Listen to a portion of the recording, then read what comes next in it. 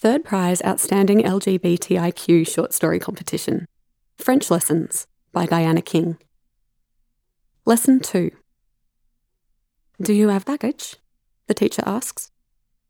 Ellen looks up from a page of incomprehensible sentences. What a weird question from a woman she's spent only an hour and 30 minutes with.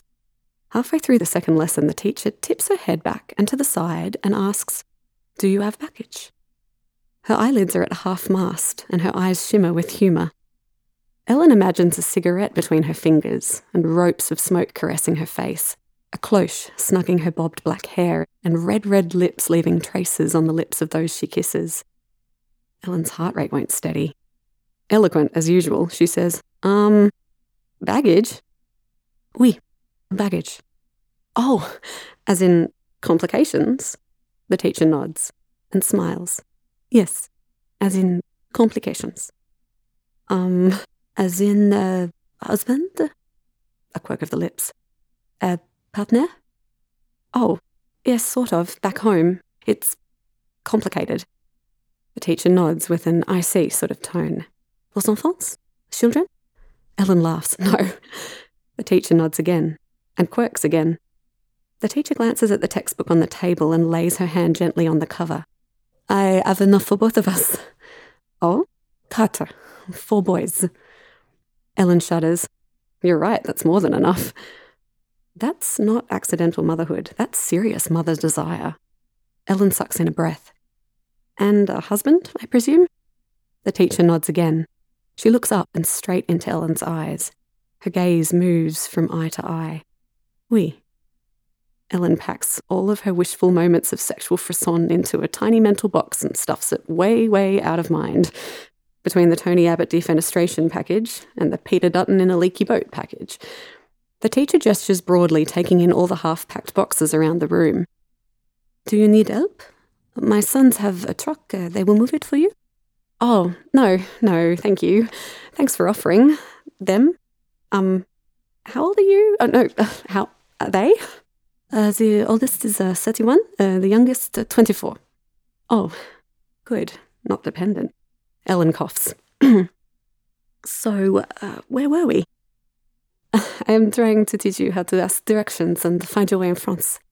Oh, I'm not concentrating. I noticed. Lesson 3.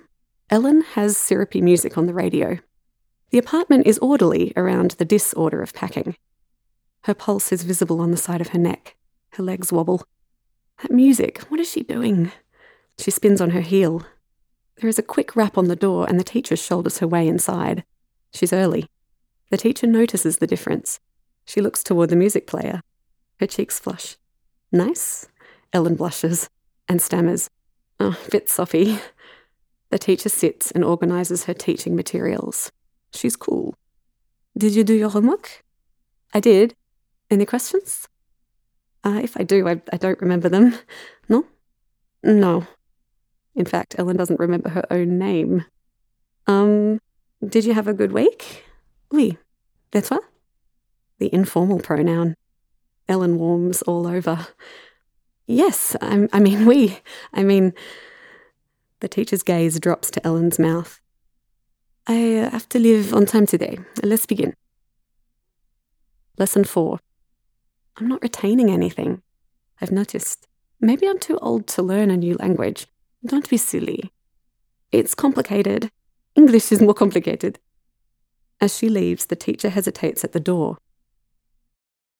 She turns and pulls Ellen into her. The warm circle of her belly presses against Ellen's. She cheek kisses left and right. Her lips linger. The teacher is trembling as she steps back and walks away. It takes Ellen a whole minute to prise her feet off the floor. Lesson 5. Ellen is edgy. The teacher arrives, precisely on time, with 2 coffees. She shrugs her bag from her shoulder and hands a cup to Ellen. Asseyez-vous. Sit down, please. Ellen's stomach clenches. Her knee is 1 centimetre from the teacher's. She imagines forks of electricity snapping across the gap. I have to tell you something. The hairs on Ellen's neck stand up and her ears fizz. The teacher is tense.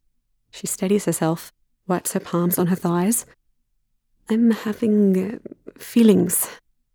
When I left last week, I had to stop the car and pull off the road. I wanted to come back to you. Ellen expels the breath she has been holding. She reaches out and takes the teacher's hand. The entanglement of their fingers feels like home. This could get complicated. This story was originally written for the Outstanding LGBTIQ Short Story Competition, 2017. It was read by Anna Martin.